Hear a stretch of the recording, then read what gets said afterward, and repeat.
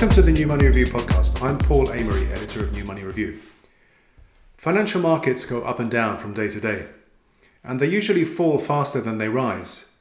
But when does normal market turbulence tip over into a systemic collapse? And how should policymakers react when that occurs? In the latest New Money Review podcast, I interview Stephen Kelly, who is Associate Director of Research at the Yale University Programme on Financial Stability. The programme's mission is to create, disseminate and preserve knowledge about financial crises. Listen in for a half-an-hour discussion on systemic risk. Stephen, welcome to the New Money Review podcast. Could you start by telling listeners about yourself, your area of work? Yeah, so I work at the Yale Programme on Financial Stability. We were founded somewhat in the aftermath of 2008 with sort of the recognition that, a lot of great work goes into crisis prevention. But as we saw, around the world in the 2008 financial crisis, there's huge cost to even small delays about what to do when the crisis is already here. So we are really focused on a during crisis firefighting type playbook. When the crisis is here, let's focus on, how do we keep the banking system standing? How do we keep the economy moving forward? So we are focused on crisis fighting, sort of break the glass playbook. Okay, how do we distinguish a systemic crisis from kind of the normal volatility, ups and downs, everyday occurrences we see in financial markets? Yeah, so I mean, honestly, there's sort of an ephemeral bit to it all because part of it is just that feeling of a systemic crisis. But really, what you're worried about when you're calling something systemic, or at least when we're thinking about the perceived or actual insolvency of the banking system. So are we worried about the entire banking system, or at least the core of the banking system's viability? So that distinguishes from, okay, we're in a macroeconomic downturn, there's going to be some job loss, but not an insane amount of job loss. Some businesses are going to fail, but not because their bank failed. So that's more of a more moderate recession versus, okay, the economy is doing something crazy enough that it's going to take down the banking system with it. And that makes the economy much, much worse, and it's much harder to recover from. Right. So the subtext is that we want to avoid a repetition of the 1930s depression. Exactly. And 2008, which, in its early days, the financial indicators were honestly much worse than in the 1930s. And the response was just better. It was incredibly unpopular, but it was better at putting out the fire. Right. So you have a widely followed blog called Without Warning, which in itself tells us, I guess, some of the problems we face trying to identify and forestall systemic risk. Is the next crisis comes from somewhere we don't quite expect. Is that how you see things? To some degree, yes, and that's something we've learned. Unfortunately, from having effectively three crises in the last 15 years with the GFC, the global financial crisis in 2008. We had COVID, and now we have sort of this mini bank crisis that we had earlier in 2023. But what obviously you can look at COVID versus 2008.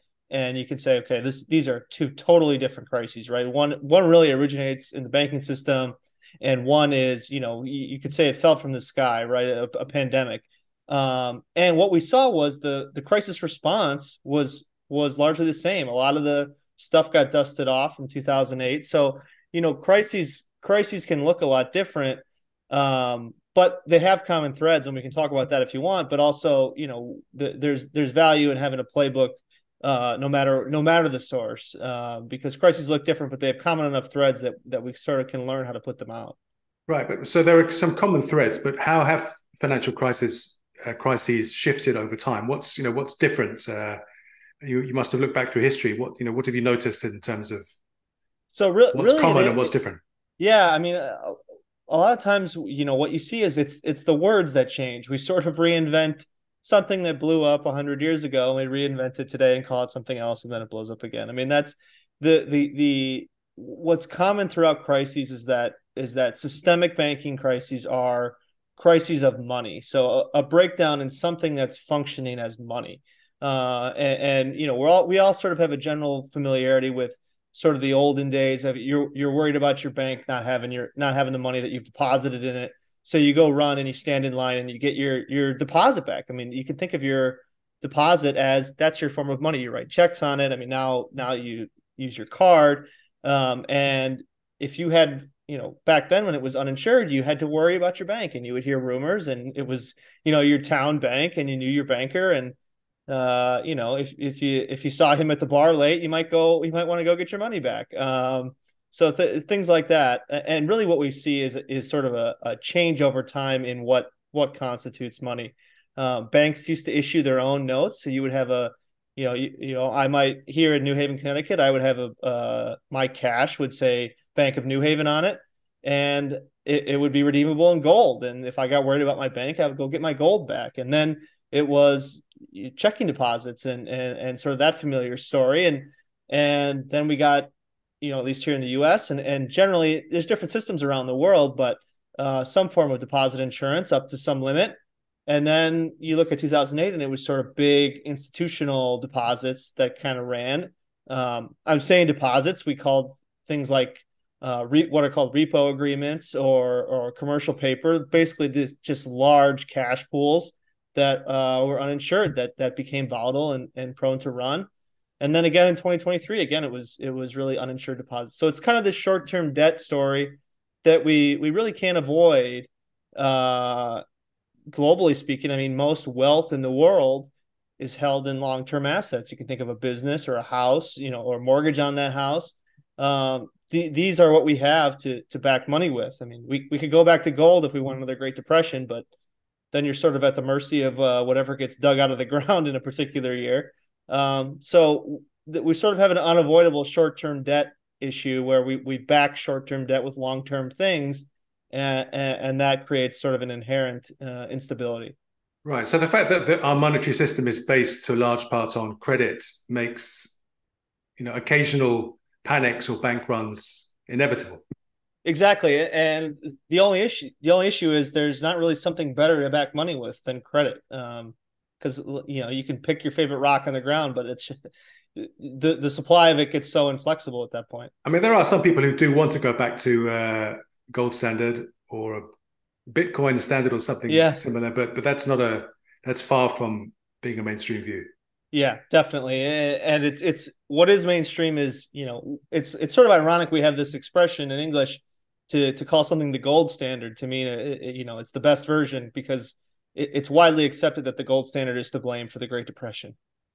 Right, because there was no way of expanding credit once people started to want their money back. Exactly. Let's talk a bit about what happened earlier this year in 2023 then, because that was in some ways quite an old-fashioned bank run, because people in aggregate suddenly wanted that. It was mainly business depositors, wasn't it, who wanted their money back in a hurry, but they all kind of got together, and it happened very, very quickly, doesn't it? Could you remind us of some of the sums involved, because they were quite eye-catching, weren't they? Yeah, so we had the second and third and fourth largest bank failures in U.S. history. In Europe, we had Credit Suisse, which was sort of hovering around $600 billion. That was a failure. Collectively in the U.S., those three banks summed to about $550 billion. So big sums involved. And in the U.S., the case was really banks with, like you said, it was business depositors. So effectively, we had basically uninsured banks, uninsured depositors across the board, talking north of 90% of deposits were uninsured. That was at Silicon Valley Bank. They were very much an uninsured depositor base. Silicon Valley Bank and First Republic Bank, which were 3 and 2 respectively, and then Signature Bank, the number 4 was 80-some% uninsured deposits. Yeah. What struck me was the speed with which things happened in March this year. The volumes of money that exited in a hurry were very large. And to what extent is that linked to the way we now operate the financial system? Because people are used to making electronic payments now with the press of a button on their smartphone. Has the system become less stable as a result of people's ability to move money around more quickly? So I would say maybe at the margin. I don't think that's actually a big player in this story, for a few reasons. One, it goes back to sort of what I started with earlier, which was, really in the modern age, we're talking about large institutional depositors because smaller depositors, you and I have had deposit insurance protecting us. We're not thinking so much, we're not necessarily so trigger happy with transferring out of a bank. And large institutional depositors have always been quick. And they're not using some corporate treasurer or some treasurer of a pension fund is not using their smartphone to transfer $20 billion Right. out of a bank. So, the story of apps being part of the story, I don't buy so much. I mean, these were really rotted banks, and we got news fast, but news has always spread fast across the street. It was just different that this was, out west, and this was a different kind of business, Yeah. but it really is an old story. But those corporate treasurers or pension funds or whoever they were who had money on deposit at those banks, they should have known that they were. I mean, they must have known that they were. If they were uninsured deposits, they were taking credit risk. Those institutions, so they were not presumably not doing their job properly. Yeah, and that's certainly true. And that I'm sure there were certain perks and certain advantages to leaving money there. In some cases, it was required if you wanted to get loans from the particular banks. Um, the other thing is just that it's difficult to spread your money around in the U.S. The deposit insurance limit is $250,000. If you're Apple sitting on half a trillion in cash or whatever, I mean, there's just no way. There's literally not enough banks to do that. Yeah. You're talking about a couple $1 billion worth of deposit insurance if you had an account in every bank.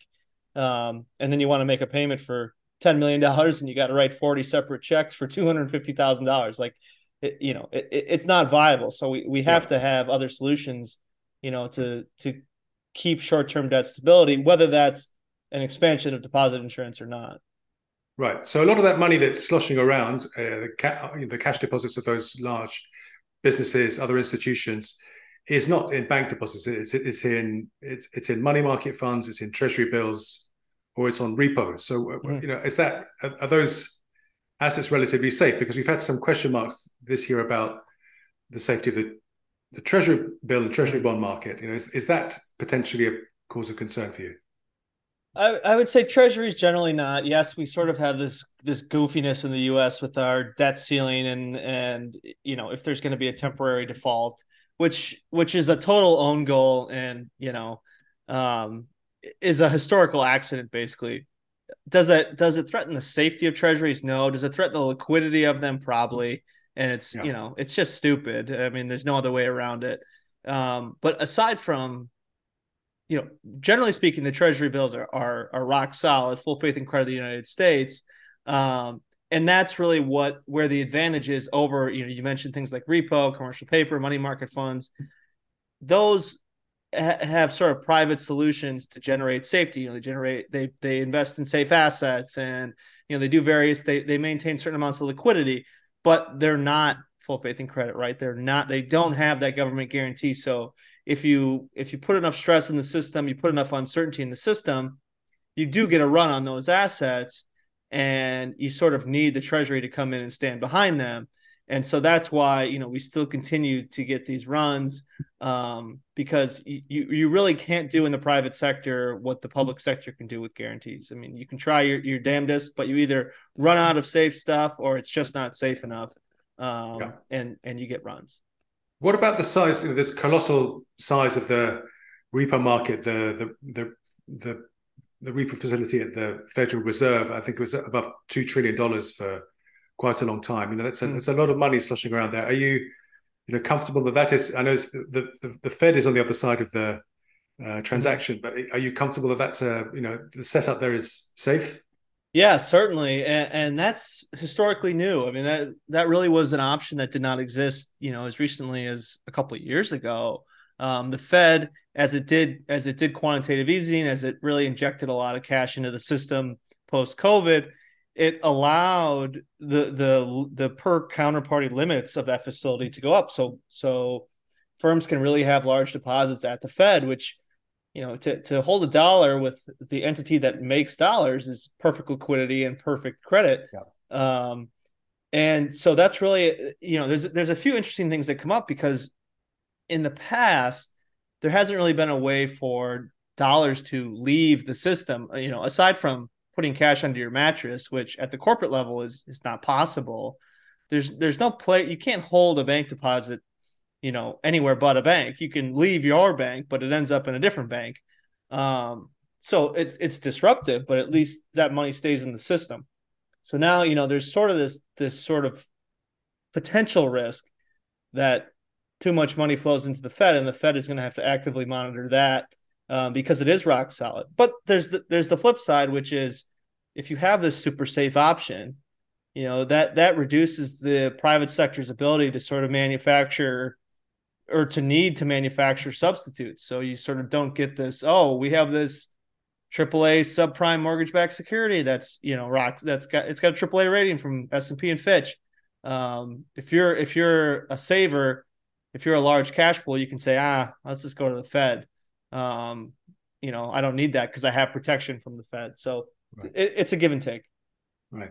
Well, which other areas of the global financial markets cause you concern when it comes to systemic risk? Well, the biggest thing is the fragility of the banking system, and where we are now relative to February 2023 globally is stable. Things have clearly calmed down relative to March to May, but more fragile. We sort of had this second stage of the crisis where depositors got more sensitive to interest rates and started chasing higher interest rates around the system, and a lot of cash moved, from medium-sized banks to bigger banks, or from Credit Suisse to UBS or whatever else. And this is disruptive at the margin, and it leaves the system in a less profitable position. And when you have a less profitable banking system, you have a more fragile banking system. So this is despite, sorry to interrupt you, Steve, but this is despite all the reforms that have been put in place since 2008, with higher capital ratios and leverage limits and all these things that the regulators have done to try and make the banking system safer. You're not convinced that they've gone far enough? I wouldn't use the words far enough. I would maybe say, just I'm not saying it's necessarily even avoidable. At the moment, the system is just less profitable. Part of this is the goal of monetary policy. I mean, they're really trying to say around the world, we're trying to tighten financial conditions, and that includes banks. The awkward thing for central banks is that they often have a supervisory and financial stability responsibility, so they don't really want bank failures. But certainly, the banks are more fragile, and everything. The regulations post 2008 likely made the system much safer. I mean, there's a ton of capital sitting, at the core of the financial system in the UK, in the US, and Europe. And we really haven't seen, like I said at the outset, we haven't seen those banks really have that feeling of threatened. We never thought, okay, Morgan Stanley's going to go down or Barclays is going to go down. So, those reforms have certainly been helpful, but the banking system is just in a fragile place because of monetary policy in particular. So it's to do with the kind of the concerns about tight monetary policy, potential recession, inverted yield curve where long-term interest rates are lower than short-term ones. That's not probably the best condition for best market for a bank that wants to put its money out and make a margin. And you have very aware, bank investors, bank depositors. Yeah. The story of these banks sometimes gets oversimplified to, oh, this was about unrealized losses or this was a monetary policy thing. I mean, really, they had really unique business models that had just rotted. You're talking about tech sectors and crypto, and Credit Suisse has had its own problems for a million years. And so that's why we didn't really see contagion. But it's still true that the system is left in a more fragile place. Right. What do you make of the emergence of cryptocurrency and specifically stablecoins? Because they're a kind of a new type of monetary asset, I guess is the right word. It's a kind of an updated version of a money market fund where you can place your money in a tokenized deposit with no interest rate, but you can move it around quickly. Has that added any risks to the system? I would say certainly the structure adds risk. Thankfully, from a macroeconomic perspective, the size has continued to be small of the stablecoin space. The broader crypto asset space, I'm comfortable saying that that is both not a systemic risk and not the future of money. The volatility and it has its own problems, and it's almost it's a joke at the margin for sure. But stable coins are interesting because it's almost a trope to say at this point, but the tech is good. The payment technology, putting dollars on a blockchain is really going to be important to the future of the economy. And the thing with these non-bank stable coins, Tether and Circle, and they're still using the banking system. I mean, their reserves are held in the banking system. They're held in money market funds, which go to the banking system. So the whole Satoshi ideas of we're going to leave the banks behind is the exact opposite of what stablecoins are doing. They're importing existing structures. Go ahead, Paul. Yeah, wanted to ask you about why you think they're important. Is it because they settle so quickly, so you can move money from person A to person B with near immediate settlement? Yes, the But quick settlement. is that the big deal? The quick settlement is big, as well as the the way blockchains can work is you can sort of get information confirmation without human intervention. So a lot of, especially cross-border transactions, require a human intervention at some point to confirm, and you could sort of avoid that on the blockchain. The other big thing is, to the extent you can get physical goods on the same rails as money is a big deal. I mean, right now I could drop a shipment at your front door on a Saturday and not get my money till Tuesday. And we have some contract that has our transfer of ownership. We have some money transaction that we did maybe with Venmo or something that works on the weekend, and then we have the actual settlement, which happens on the payment rails behind it, which in our case would even be cross border. So we're probably not getting it until the following Tuesday, actually. So to the extent we can have transfer of ownership, where I can say, okay, this thing that I just dropped at your door now belongs to Paul, and the money belongs to me, and it moves into my account where I can spend it today. That's super valuable, and that's very possible because of the blockchain. And it goes with financial assets too. If you can get securities on the blockchain, you don't get securities piled up. You don't get GameStop style things where there's sort of a 3-day delay and all this risk builds up over settlement, basically. Yeah. So you made the point a few minutes ago that the stablecoin operators like Tether, like Circle, they're still dependent behind the scenes on the banking system to move money around. In fact, some of they were, I think in most cases, clients of those failed some of those failed US banks from earlier this year. But look at what about from the other end of the spectrum, the traditional banks? How much progress are they making in making their offering look a bit more like the stablecoins? Tokenizing deposits and moving towards the way it's arrived from the crypto side. Yeah, I really do see that as sort of the end game here, is because any non-bank stablecoin has one major shortcoming, which is they're not bank money. So it's sort of like using Venmo or something, where you have a representation of a transfer, but then if you want to spend that money, you send it into your bank account, and that's what the stable coins don't have, and that's what JP Morgan or Citigroup or Barclays could have overnight with theirs. Is it's just like writing a check and depositing a check, and that's spendable money. So they hold the deposit ledger, right? They can make payments in bank money. So really, they have a huge advantage, and they're highly regulated banks, so they're going to move slowly as far as implementation, but they are coming along.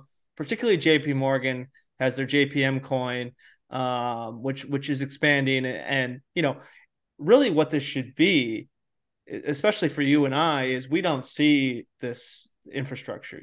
Like, think about now how we swipe our cards or we use our app, we use our phone to make payments. We're not thinking really about the rails and which rail it's being sent on, and all this stuff. And sometimes it matters when the money lands, and sometimes it doesn't.